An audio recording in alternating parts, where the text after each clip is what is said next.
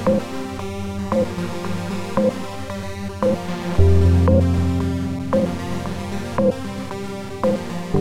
impact of the coronavirus is something that will continue to alter our habits and familiar patterns of social behaviour for a long time to come. One aspect that can be identified already is that of a change in attitudes towards smart technologies and media institutions. Whether this is temporary or permanent remains to be seen, yet it does focus attention on an important question, which is that of regular daily use of powerful technologies of information. Before the crisis, the talk was of intrusive media and worries about surveillance.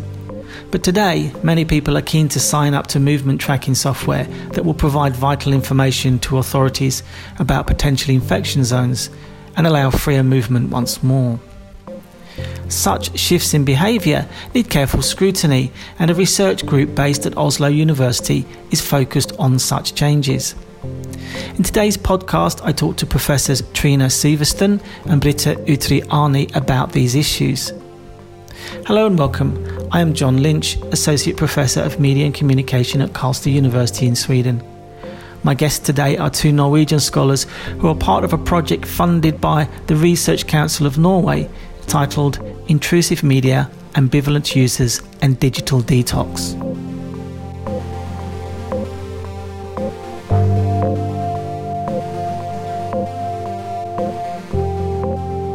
Welcome, Trine and Britta. I'd like to start with the impact of Corona on our digital landscape.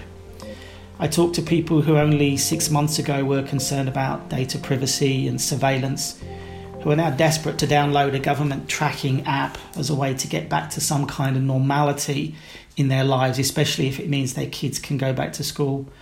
What kinds of changes have you observed due to the crisis? I think generally it's if the situation wasn't so serious, we would really have enjoyed this as a digital media experiment because of course we have never been, and we didn't anticipate the situation where we would all be locked in home and we would be completely dependent upon communicating with our digital devices.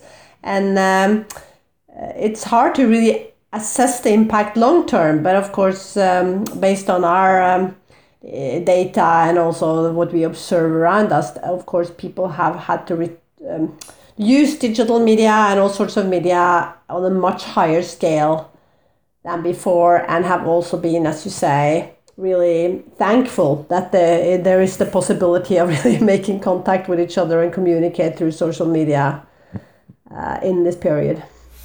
Yes, we did research on this in our project. So we tried to get a questionnaire out rather soon in the early weeks of the lockdown in Norway.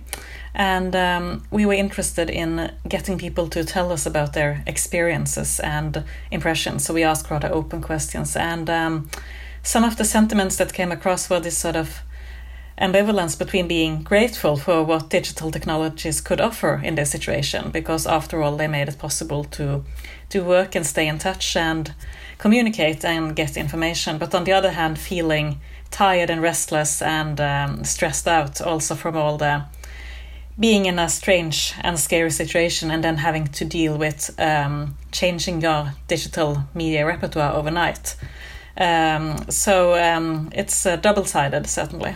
Yes, I think that's a good point. I mean, we've often associated what's often described as excessive digital use with increasing stress levels and anxiety. But I mean, the crisis, in one sense, has shown that we turn to digital networks as a way of alleviating the fear, I suppose. Does that cut into this kind of profile of people's use of digital media? I think that what we see during the Corona situation is increased use of everything. You know, people check news much more often, and in our survey and other surveys, people check news all the time, but they don't get relief necessarily from doing that, you know, because there is no new information, or it's just worse information. So people, you know, the type of reassurance, people check news to know that the world stands, and it turns out it isn't.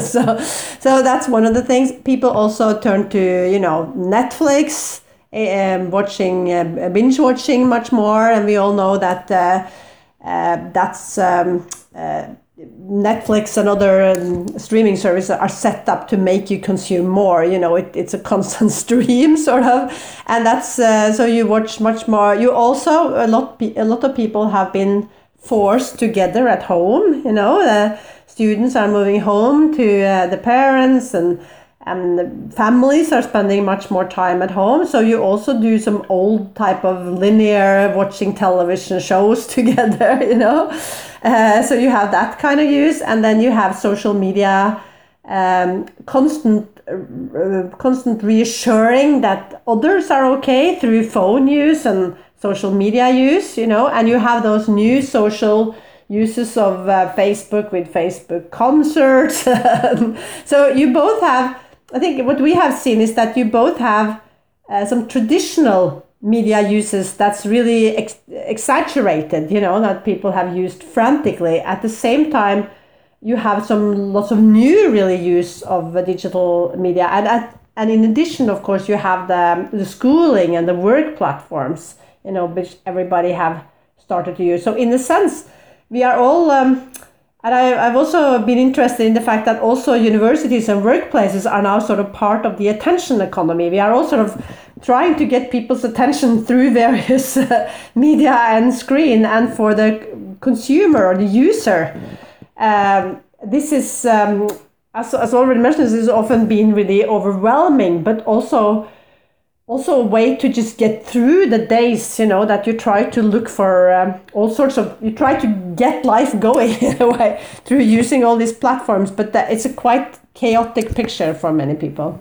Yeah, as Trine said, I mean, for some people, the whole situation was, such a big mess, right? All kinds of media use just blending together, and also all the different spheres of life with work and family and friends and everything just getting mixed together while stuck at home. And then, of course, people try to develop some strategies to get a grip on the situation. Such as, for instance, trying to decide, to check the news 3 times a day, because if you're constantly checking, you will just go crazy. Or trying to find some sort of digital communication that works, because then you have something to talk to colleagues or friends, but not having to learn new tools constantly, right? So people try to develop these strategies to sort of get some order into the corona chaos. But of course, that's difficult because there are too many things changing at once. But then there are others who, didn't have the same sort of time constraints or the same messiness in their lives, who felt that they suddenly had lots of free time, maybe too much, and that's a different kind of difficulty, and also plays into a different kind of media use, because how much television should you watch if you are all alone at home all the time, for instance? And so different experiences, certainly. I also think we see in our material how people also try to do several things at once. For example, people report not just using a second screen, but maybe 3 screens at once. So you have the computer here, you have the TV on in the background, you have this gaming, chatting going on while you are, doing a couple of other things, and you also check all the time social media on your mobile phone. So it creates a space, a kind of media space that is really saturated in many instances, where you try to satisfy both your social needs and your media needs and your communicative needs. But it's interesting that loneliness is also a factor, and it's a very different, like Britta says, between if you are alone in the situation, which is really terrible for a lot of people who have been all alone in the situation, and you really need to sort of use media just to get basic contact. And in that sense, I think some of the reports we get is that you cannot just be with people. People feel that conversations, for example, you have to be more active in conversation. You have to constantly sort of say something, or you have to constantly, make appointments to see people, for example. And one of the comments we got from a person was that I even miss the people at work that I don't like, just miss the people. Like you can see in the corridor, just the feeling of being in a society and not have to run by appointments or messages all the time, but just sort of belonging. And in one sense, digital media gives you that kind of belonging, but in another sense, it doesn't. It makes you feel alienated. So I suppose, as you say, the last, how long will it be? 6 months, I suppose, really. I mean, it's been fairly chaotic and quite emergency situation and fast changing. So do you see long-term changes emerging from this experience, or do you get a sense that people want to return back to the sort of previous social patterns of engagement, really, or are we looking? I mean, I'm thinking, for instance, about the tracking apps and things that, and also, I mean, we're all teaching universities, and it's like, well, we have to be ready at a moment's notice to switch back, and so there's certainly an increasing workload in that sense. But are we looking at a new configuration, do you think, of media use, or something that will settle down? Is that what we tend to do? Do we settle back into established patterns, or are we going to have something new? Well, that's really interesting, and we don't know yet, because I think that society is just starting to have the conversation about what returning to normal or a new normal will look like, and it sort of affects everything and everyone. And there's going to be lots of different processes of trying to figure out, will people start shaking hands again? Will there still be physical meetings, or will virtual meetings be the basic rule in workplaces, and then a physical meeting will be like a rare event? We don't know that yet. Also, one of the challenges in the university sector and in teaching is the having to plan for different scenarios, right? Because we don't know the timeline of the rest of the coronavirus pandemic yet. So I think that these conversations are starting to happen right now. When it comes to individual media use, I think that as schools and kindergartens and workplaces are gradually reopening, then the day rhythm of everyday life for lots of people is sort of returning to something that does in fact resemble what we had before. And friends can start to see each other again physically, and that will sort of return some of the uprooted media patterns in a way back to what we had before. So I think that there will be lots of conflicted processes in which there will be change, but there will also be a sort of return to perhaps doing the same things as before, but feeling differently about them. It's really complicated, I agree. And it's I think at one point we felt that, of course, I will never, sort of go to Karlstad for one day lecture, which I would maybe have done before. I would, of course, now, or to Copenhagen, or to London even for a day. You feel that you would sort of never do that again. But halfway into Corona, you think, I'll go anywhere, for anything.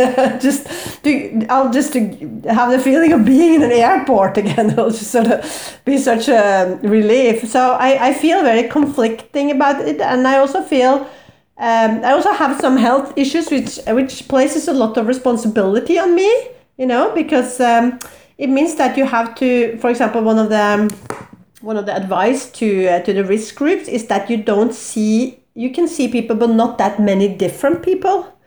So I feel now an obligation to sort of make a choice between my friends and family, and also among my students, because you can see a limited number of people, and you can see those more, but you cannot see that many people, and I felt those kind of rules are so hard to use, or to sort of to interpret, and especially when I start teaching. So I think a lot of people will be very cautious, and maybe because I teach large classes, I will just make a decision to do it all online, for at least a year, because I can't really see myself selecting some of those 70 bachelor students that I will see personally and then exclude the other 60, So once we come back in this fall, I think all these terribly difficult choices will be more apparent, and we will also have students who are more at risk, for example, and so people will make all those individual strategies that will sort of collide or have to go together with the society strategies and institutional strategies. And at the moment, I feel, and I see many other people feel, that this is going to be really complicated. So we're going to have an event, an end of term event in my department. It will be both in Zoom and physical, and it will be both with short presence and long presence, this kind of thing. So in the short run, maybe we'll have just an extremely complicated social life, and we will make all sorts of decisions about who are near to us and who are more distant, for example. That will also have real impact on relationships. Yeah, I think that's right. There's a sense of almost a kind of a risk calculation with everything now. In a quite literal sense, almost the kind of equation comes up: number of people, distance, and different things, which is maybe what our reality will be. For me, it's also at the level of sort of sociality. I think, here in Sweden, the sort of tradition of fika is very important, and Wednesday afternoon, 30, 40 people in the coffee room socializing. I just can't imagine that happening anytime soon now with something like that. And that's quite a cornerstone of the sort of principles of sociality within the Swedish culture. So there are kind of big changes which we're going to kind of accommodate in that way. I wonder in that sense then, because I'm thinking about sort of people's turn to media in different ways, and I think more historically as well, because I think that can be useful for us as media scholars. I wonder if today is comparable to almost a sort of war situation, and what I'm thinking about is the way that people say in the First World War in 1914 they would flock then to the cinemas to watch the newsreels, and that established cinema as a particular kind of engagement, or even say perhaps the on American TV during the Vietnam War, the nightly body count or something. There were various kind of media practices and behaviours that we saw very established. Is that something comparable to today? Do you think there are patterns now emerging of media consumption that echo that kind of past behaviour? Well, historically, of course, as you point out, events sort of or great historical happenings have always been crucial for media developments. And we know also, of course, that radio came out of the First World War and the military developments. And of course, but there's always an interaction between, for example, the development of the family and the media use, or there's as young people get more independent, for example, they also use more independent media that makes them less dependent on talking with adults, So I think we will continue to see a strong individualization, which is what we talked about now, and also our society is it's a turn from more of a, what should we say, societal media regulatory perspective until a more individual responsibilization, which we all already talked about. And we see that with all kinds of media strategies, that there is more responsibility on the individual, and the individual is expected to self-regulate or regulate media more, and also maybe to be an individual role model.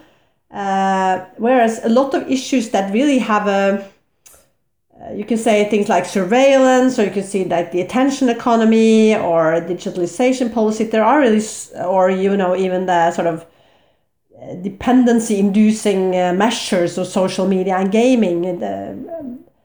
They have really societal aspects, but they are dealt with more individually. And I think that's one of the things we are concerned with in our research is to what degree is intrusive media societal, political issue, or to what degree is it just a matter for individuals? And our time, our era is our historical era is one of strong individualization and individual responsibilization, and that's also why media use and media policy sort of become a more individual issue, and also the way people deal with it become more individualized. I mean, people wrote, I have studied people who hated television, and they really wanted television companies to go defunct, and they wanted the television medium to disappear. But people who do digital detox, for example, they're not against the internet, and they don't really see how they can,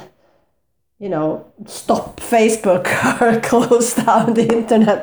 You can't really write a petition or get a law or something like that, against, like you could for cinema censorship. Is that time is over. So that leaves people with, so it's a long answer, but to the historical issue, I think also the issue that we are studying really takes its form and shape from the historical time, which is one of individual mobility and responsibilization.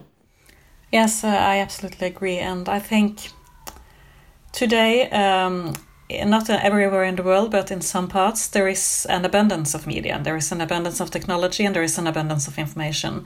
And that was not the case in some of the historical parallels you are referring to, right?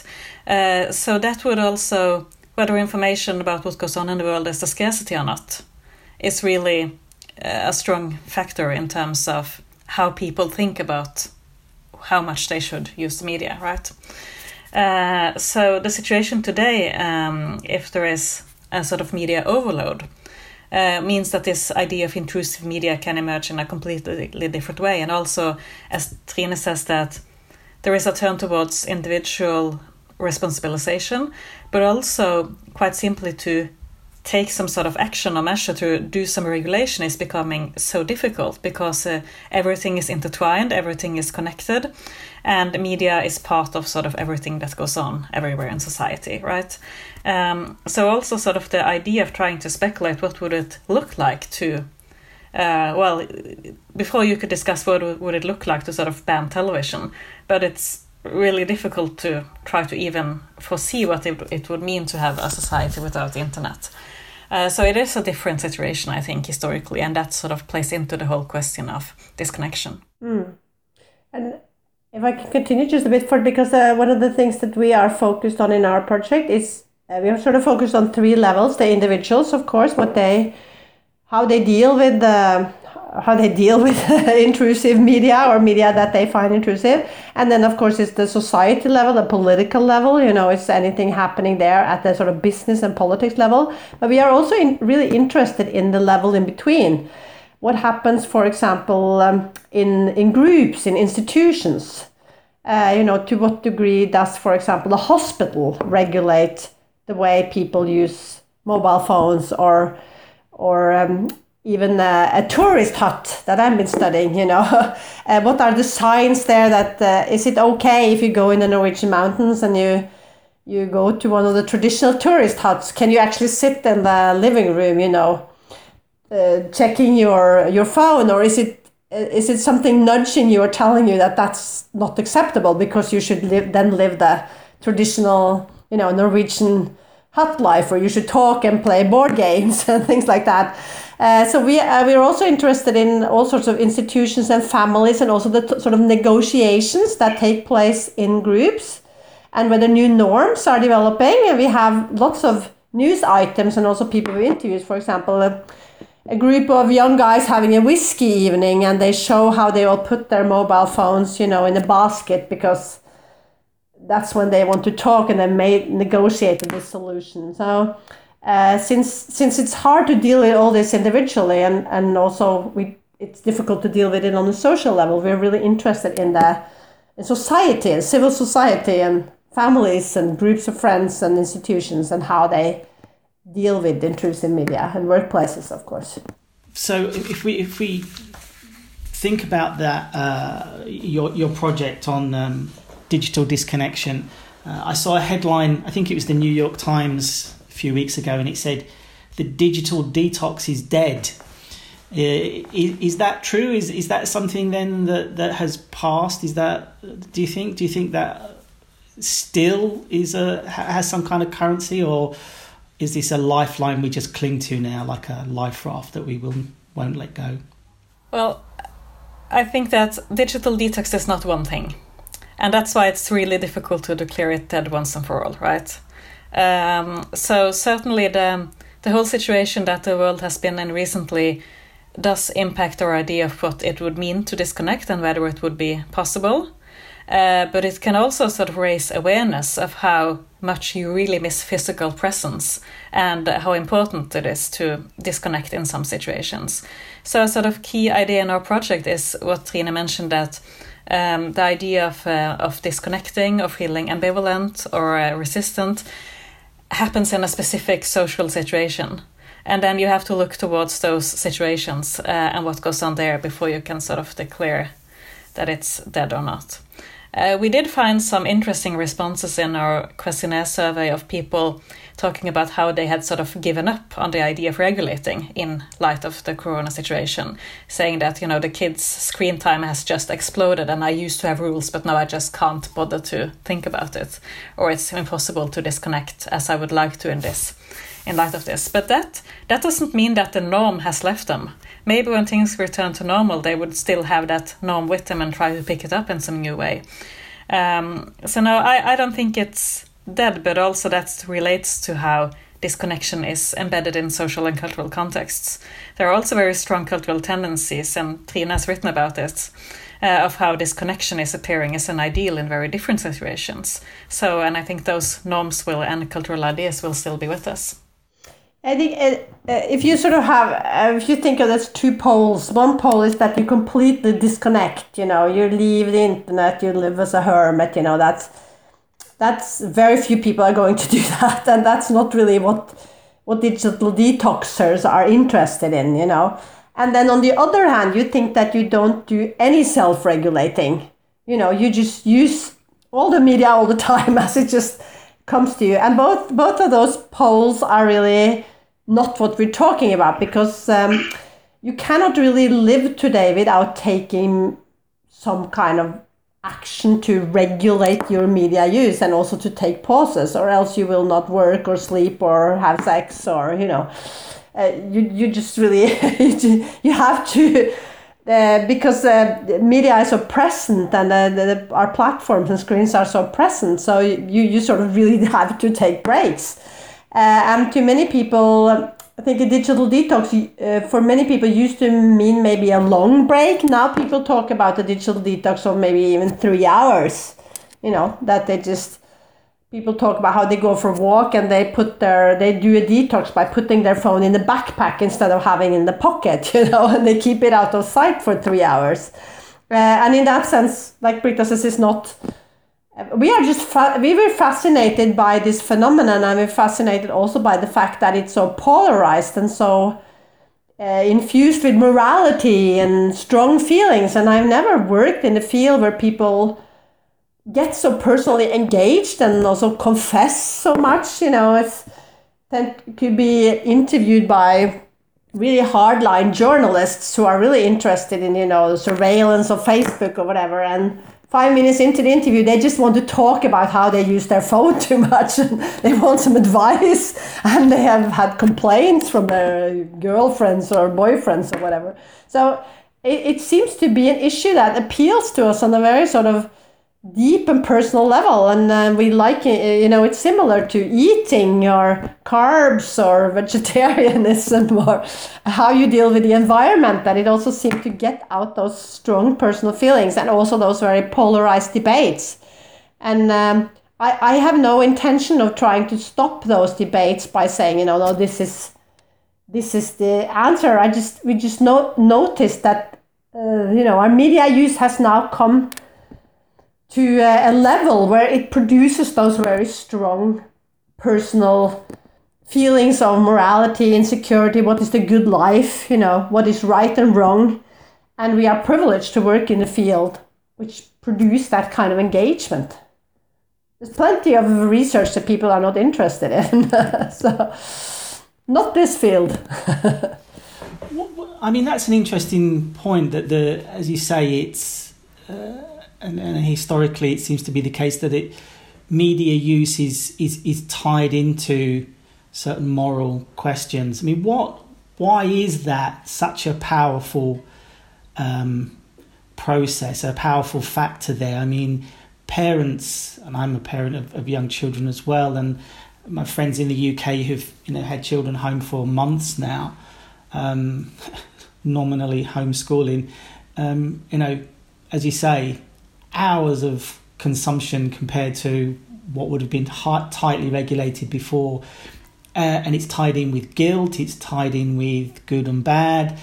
What is it about? And I know that you've published on how from the very first CinemaScopes or technologies that were used were condemned in that way. What is it about this that we all of us respond to? We feel that pull in different ways. What is it? Because does it cut against ideas of sociality? But it seems to be to ideas of quality. It's like, well, this is low quality as opposed to high quality or good. What is it, do you think? I think, well, the short answer is that it's the doubts that people always have whether this is authentic or not.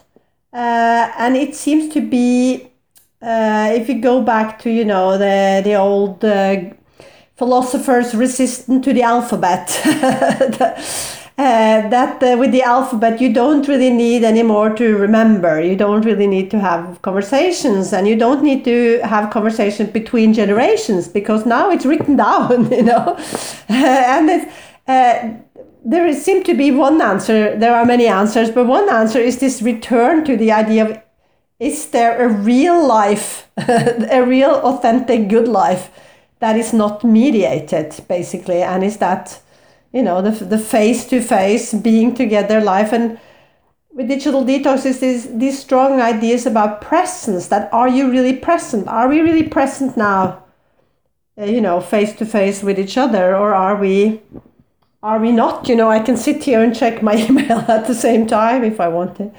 So to me, it's one of the issues that keep, and if you look at all the science fiction around it, I looked at films and books and everything, it's something about that technology and authenticity that keeps returning.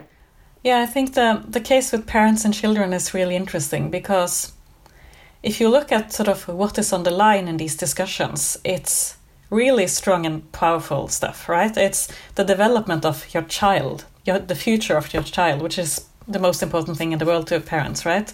So it's really, and the discourses are so strong in a way that your child will suffer if you use your phone too much. Or your child could suffer or get a gaming addiction, or something terrible could happen on social media, and it's the parents' responsibility to take care of all of this, right? And it's kind of daunting in a way that people actually talk about these things, because there are lots of other situations in which we are sort of thinking that, okay, families are different and parents are different and people have different values and lead different lives, and we should respect that and take a step back. But here there is really these enormously strong discourses coming into the ordinary day-to-day life of families trying to get by in different situations. So of course it's difficult for parents to try to navigate in this situation, and they just want to do the right thing, but what is the right thing, right? And then the norms are on top of that clashing against each other. So on the one hand, it's important to teach children to grow up in a digital world, and that means they have to use digital tools, but and of course parents who also want to have a social life and coordinate the social life for their kids will depend on checking their phones, because that's how it's done today. But then you should be present, and then you should put the phone away, right? So it's a completely impossible situation, and even though it's completely impossible, it's something that everyone tries to deal with, and it's very interesting. I'm not sure if I have a clear answer to how we got there and how this sort of very strong morality developed. But I do think there are lots of sort of old ideas about media being potentially dangerous on a societal level that is playing into the situation today. Even though we have sort of already chosen to organize our lives and our societies in a way in which media is embedded. And which sort of creates these conflicts all the time. Yeah, it's also linked, I think, from Brita. What Brita says also with the question of authority, because one of the, as I mentioned before, also the fact that young people become less dependent on older people. The authority of older people gets weaker with media. Young people can have their own media worlds, their own conversations. There's also less. One of the reasons why people were against the cinema was, of course, also because the teachers and the priests and the literary figures, lost sort of the authority and power over people. And the media liberates the consumer in the sense that so children can have their own life, and youngsters can have their own life, and students can have their own lives. And we see the same with medical information, patients go online and sort of become independent of their doctors. So it's also, of course, a power issue that people in power always struggle to get that control. But with the increase of media, people also get more independent, and once people are more independent, you don't really know what they're thinking or doing or what's happening in their heads or who they are communicating with.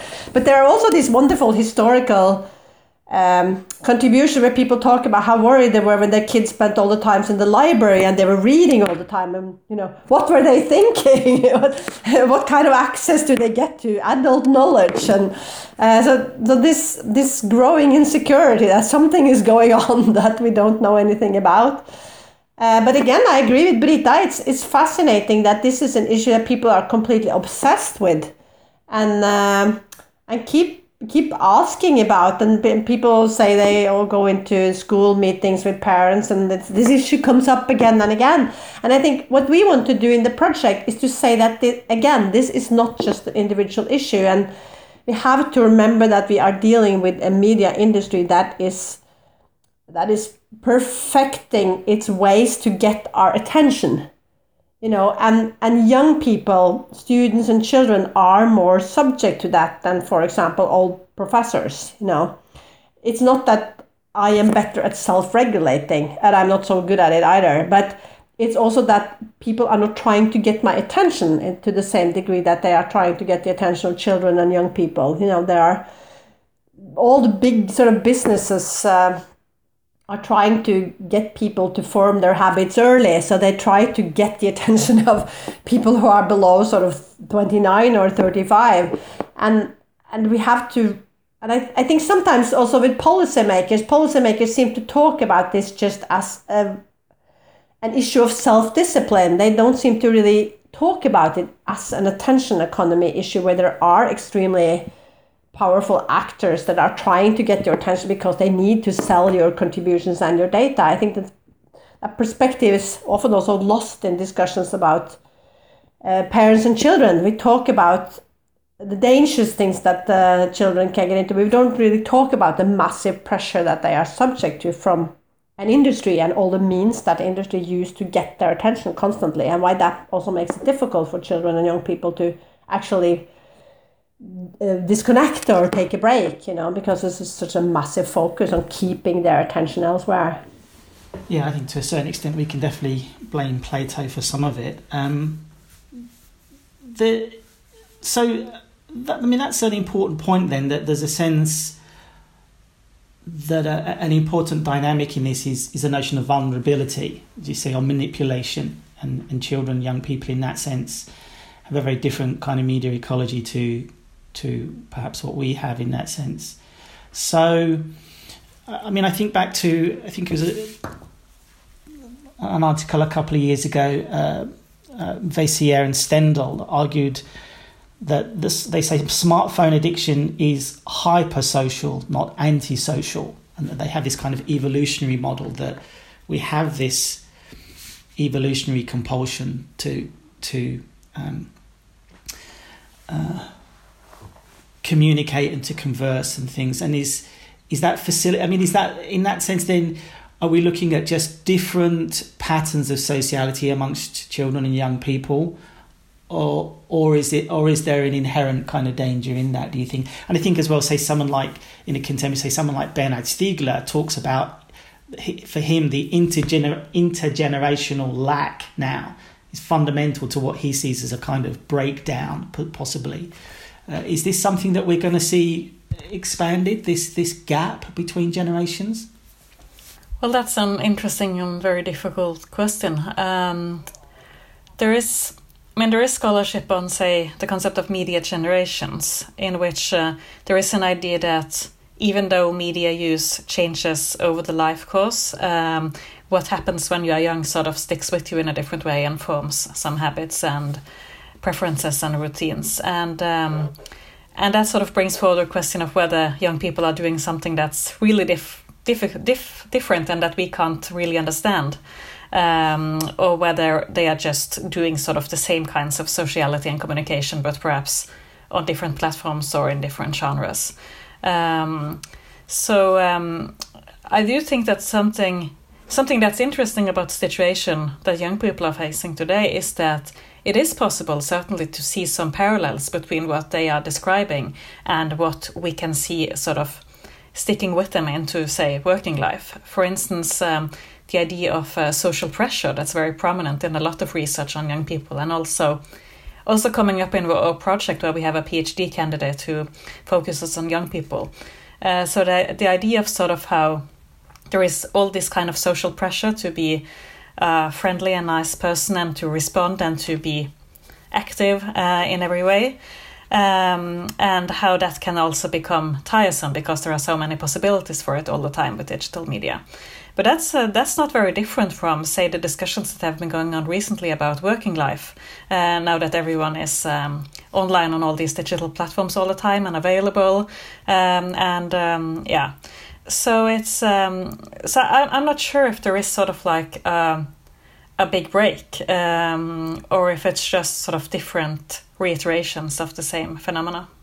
I think once you have studied media history, you also sort of become a bit vaccinated against the idea that this is the point in history where everything changes, because the patterns are familiar in so many ways. And I think in our research, we maybe see that while these cycles keep on going and generation change, and we are also interested in adults because we tend to think that the kids, that it's not just a problem with children. We want to sort of look at the adult side of it, and that's the concern for children and young people has been so dominant. But adults are also interesting, and maybe the point in time that we are now, maybe the most significant is that it's just so much more and ever present, and that with broadband and the smartphone, and the integration of services into those, the devices like smartphones is the first point in history where you actually can be connected at absolutely all points in time everywhere you go. Although, as Brita mentioned, there's still great proportion of the population in the world's countries that doesn't have internet access or don't have smartphones. So, we have to remember this. But in the internet-rich countries, we are at a special point in history because we are always connected, and that means both every space, we can get online, and also at all times maybe, and that poses basically more ambivalence, more issues, more areas to regulate. That's also why it's been interesting for me to go to mountain areas where they don't have internet connection, and you see people go to those areas to get the digital detox, to get the break, but they also at the same time have concerns about safety. What happens if they have an accident, for example, and they would then, and their mother, they have promised their mother that they will tell that they're safe, so they end up climbing a high mountain where they can get the connection to actually say that they're okay, So it's, even in those spaces, it becomes ambivalence and it becomes a presence even though you're offline. And I think if I should say something about what is actually special about this situation, it is this presumption that you can always make contact, and that also changes the norm so that the expected response time for coming back to somebody is much shorter. It's a social norm that you cannot wait 5 days before you respond to an SMS or a message. That's really impolite. So it impacts you in all those ways, and that means that you're always interrupted by something else, because there's always some, if you have a work life or family life or a social media life, there will always be somebody always somebody's pictures you should have responded to or something like that. And that's, for me, that's the most important historical shift, which really implies that the situations where you have to deal with these issues multiply all the time. And the norm conflicts multiply, and the issues multiply, and spaces. So it becomes just a much more dominant issue. That with television you could turn it off, or even throw a sheet over it, and you could have a week's break. If you want to have a week break from a social media account you use often, you have to tell people, and you have to take down contact numbers. You need a week of preparation for a week's detox. I think there's an important point there about the sort of quality of the technology. I think, for instance, again, I mentioned Stiegler because he's someone that I read. He's of the opinion then that digital technologies are very different kinds of memory systems, because he builds his analysis on, from Plato on, of his systems of externalization of memory.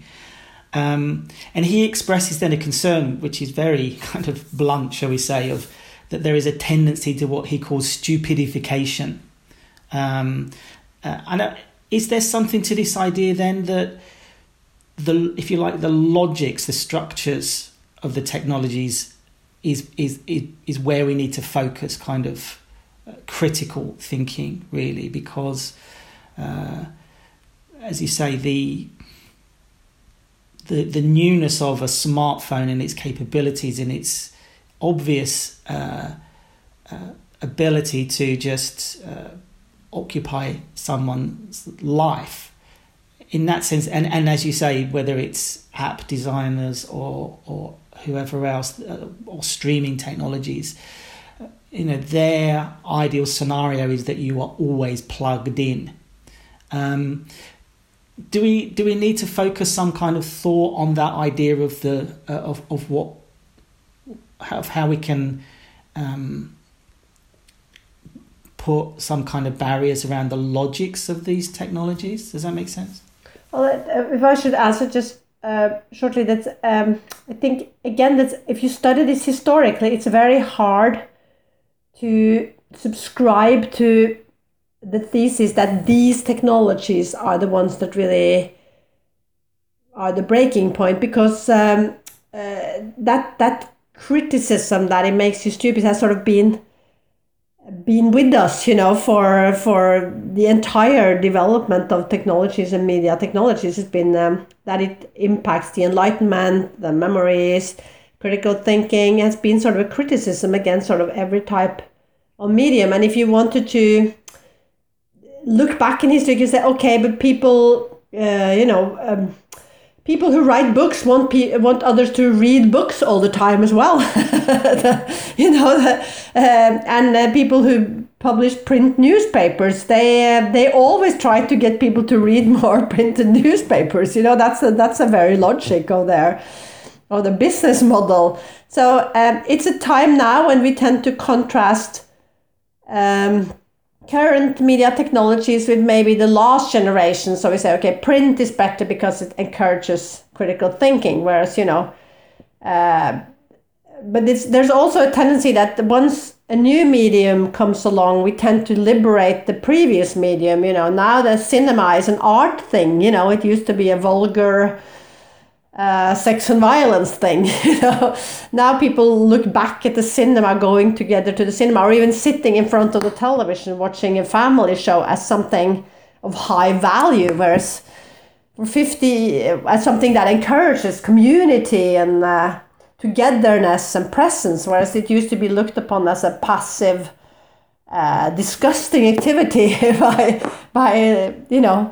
1900s elite. So it's very, for me, it's very hard to subscribe to any theory that there's a inherently sort of bad lineup here, going on, and or that it's even especially bad in our time, and that it was better 20 or 40 or 60 or 100 or 200 years ago.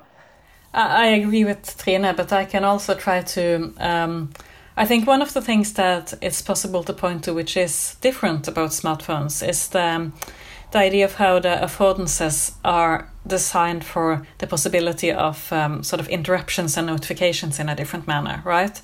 So you are doing one thing on your smartphone, but then messages or notifications or push alerts will come in and sort of will take you elsewhere. And we have done some work on this before about the idea of checking cycles and how people feel that they have an idea about what they are going to check, but then the checking cycle is prolonged because something happened, right? And the smartphone is obviously designed for that, perhaps in a different way than, say, the print newspaper. But on the other hand, if you are looking at what people are doing with attempts at smartphone detox or smartphone disconnection, then sort of a finding that's coming up, and I've seen this in different studies, is that people actually want to use the smartphone for all the practical purposes that it's really good for. And then they want to try to perhaps have, rather than putting the phone away altogether, they want to limit some of the information streams that cause these interruptions and notifications.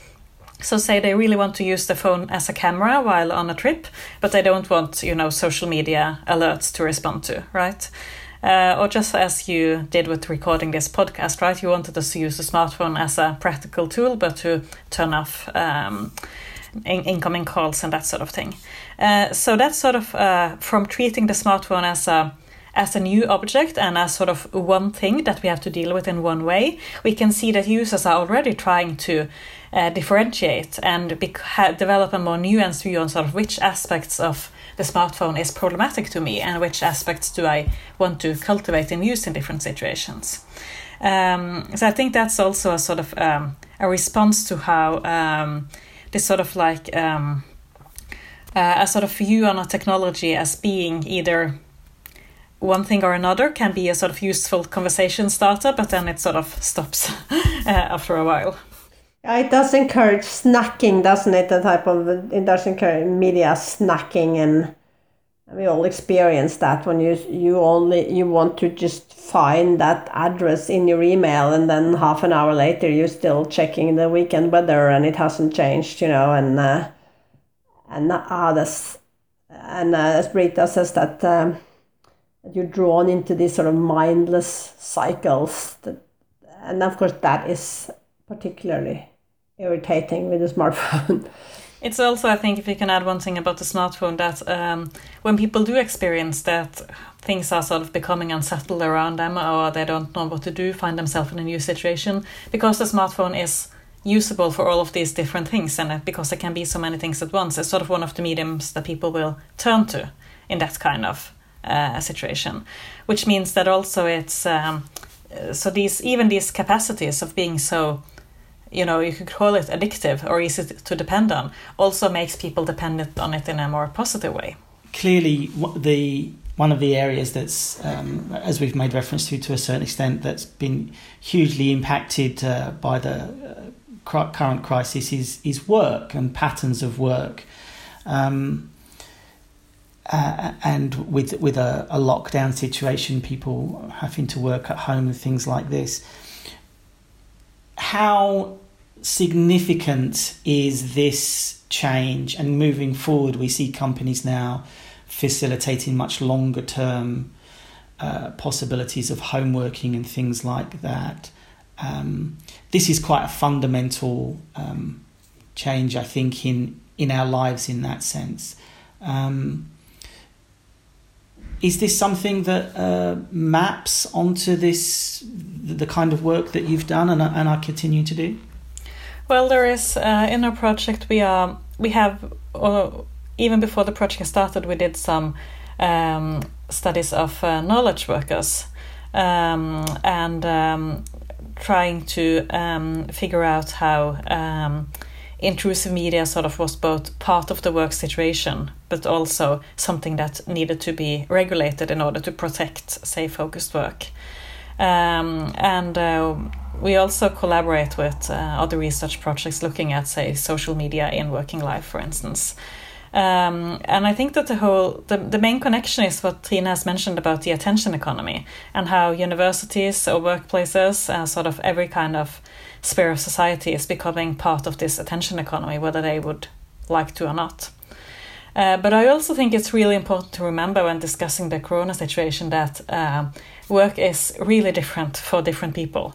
And even though with the crisis and the lockdown, there are so many people who are doing the kind of jobs where they actually have to be somewhere physically at a set time and place, right? And that's so it is a sort of particular set of workers who have been in this sort of chaotic home situation. And that's sort of an important societal perspective also, I think, to hang on to.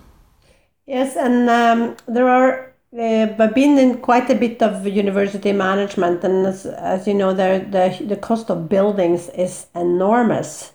And it's also a very controversial issue among staff that people want their own offices, for example, although we know that maybe 40% of the time or 60% of the time, even those offices are empty. So it plays into, and we have the whole environmental issue of traveling in workplaces, you know. So I think of flights and whether we should go to as many conferences as we do. So I think there are many ongoing discussions in workplaces that have to do with office space and have to do with office costs and building costs and environmental concerns and flights and all those material concerns in workplaces that will be impacted by the possibility of doing more online, you know.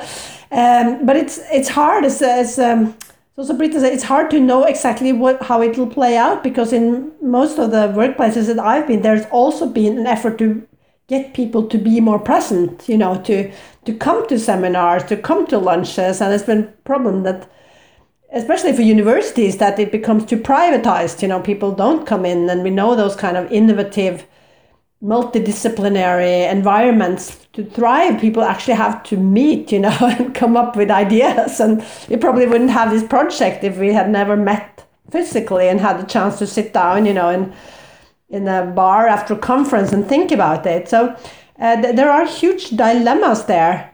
And people notice that if they are online constantly and they also get all sorts of issues with the home and work mixing much more, you know, that's harder to separate.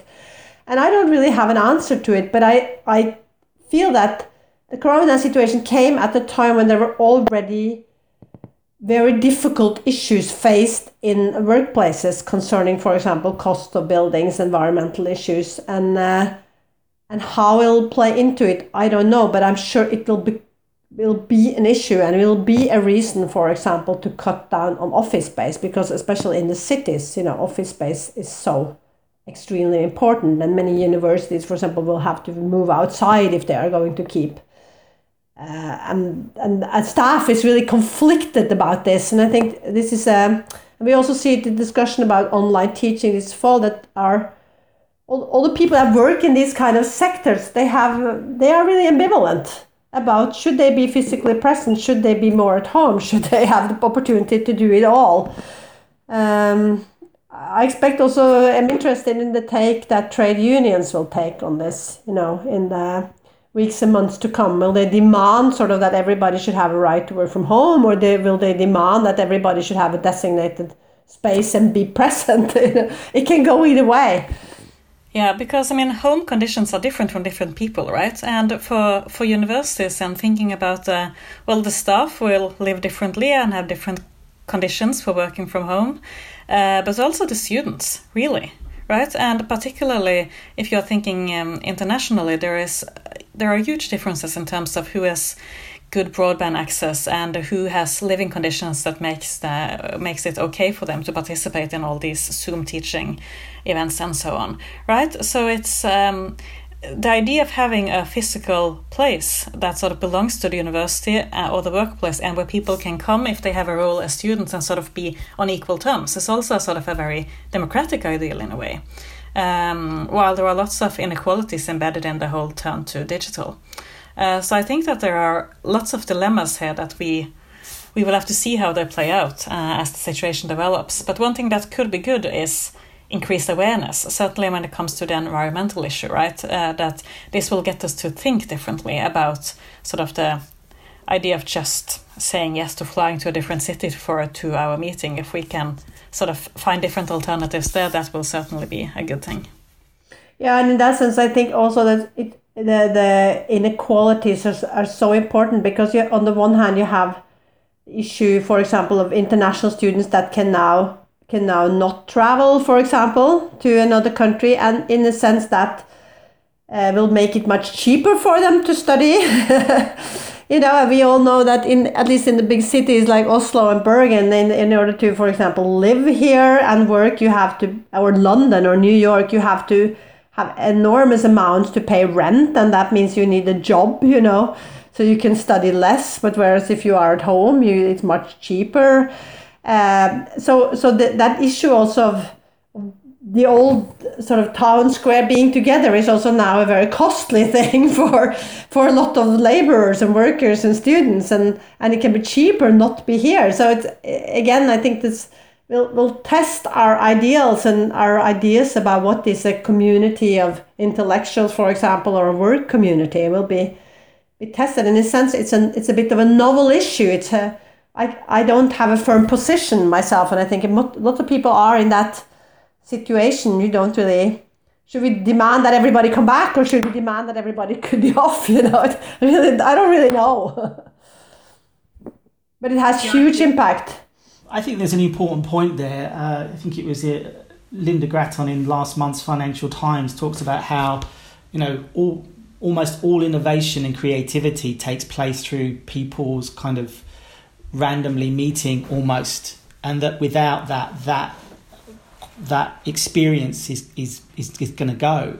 And as you say, I think this year of no academic conferences, I think of all the collaborative projects that I've been involved in have been initiated over coffee, or you walk in accidentally into someone's presentation and you realise there's a connection between what they do and you do, and those things, I don't know, they just don't seem to be replicable via Zooms and things, and I'm not sure how that's going to work. But we're kind of at the end now, so just really one last question, which is something about your own media consumption I'd like to ask. So what is good to watch on Norwegian TV at the moment? Do you have particular shows that you're looking at right now? I'm interested in what people are watching. I teach television series and things. So what is it that Norwegian TV, as far as I remember, was renowned for slow television? It seemed to be at the television studies conferences in recent years. What are things at the moment? What is it that you're watching? Well, I have younger children who occupy the television set when they are allowed to do so. I'm not really the best person to answer this. One of the things that has struck me on Norwegian television during the Corona period was how one of our commercial service broadcaster, which is one of the big channels in Norway, sport has been really important to them. And so they have built a sort of whole television corporation around the idea of having lots of sports coverage. And they just kept on with sport news every single day, even though there is, of course, no sport news to report, right? So it's just we one athlete after the other, talking about how much they miss regular training and that sort of thing. But they were able to keep it up because, of course, then they can keep people employed and people are watching, and then, yeah. But I'm not really interested in that, so I haven't been following it myself. It was just a sort of observation about what has been happening in TV now with the Corona. I think that for myself, what I'm watching right now is that just like people, lots of places in the world, I'm watching Normal People, which is on NRK, the public service broadcaster here.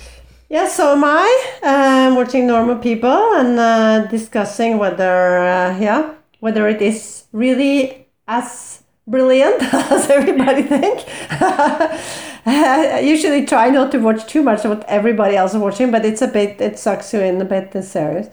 I think for my own sake, I have watched a lot more news and discussions during this time. I have watched debate programs more, that kind of thing, had it on in the background. And I think some of those qualities of linear television has been more present for me and in my household. You have, even though, we will sit around maybe with an iPad each or something, we will have some more of those linear shows on, and we will sort of, I've watched also the regular evening news more often than I do, also because I'm more at home, basically.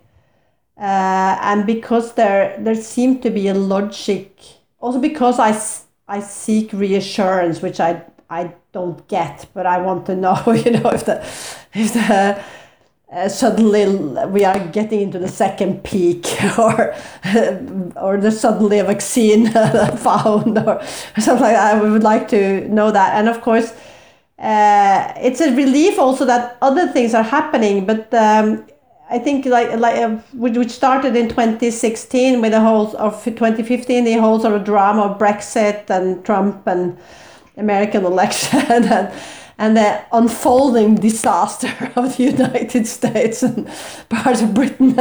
It's engaged me and lots of other people in a way that other foreign news didn't really used to do. And that also, of course, is an ongoing situation that seems really dramatic and seems to provide enough material so that the news is still an interesting place to return to, I think. Yes, I mean, by definition, the response to the corona crisis has been a national. We've seen sort of very much an articulation of national response, and national broadcasters in that sense then playing a much more kind of central role, which has gone against perhaps what we've, as you say, our cosmopolitan transnational travelling that we've been used to, perhaps. Yeah, I've studied public broadcasting also for many years, and you also see that, of course, in national crisis, that they are among the few that really have the authority to sort of act as a voice of the nation, and that hasn't really gone away, and the traditional sort of lineup with news broadcasters and elite sources and all of that, it still really works and will draw huge audiences in a crisis situation. Good. Well, thank you both very much. Thank you for all of the conversation today. Thanks again.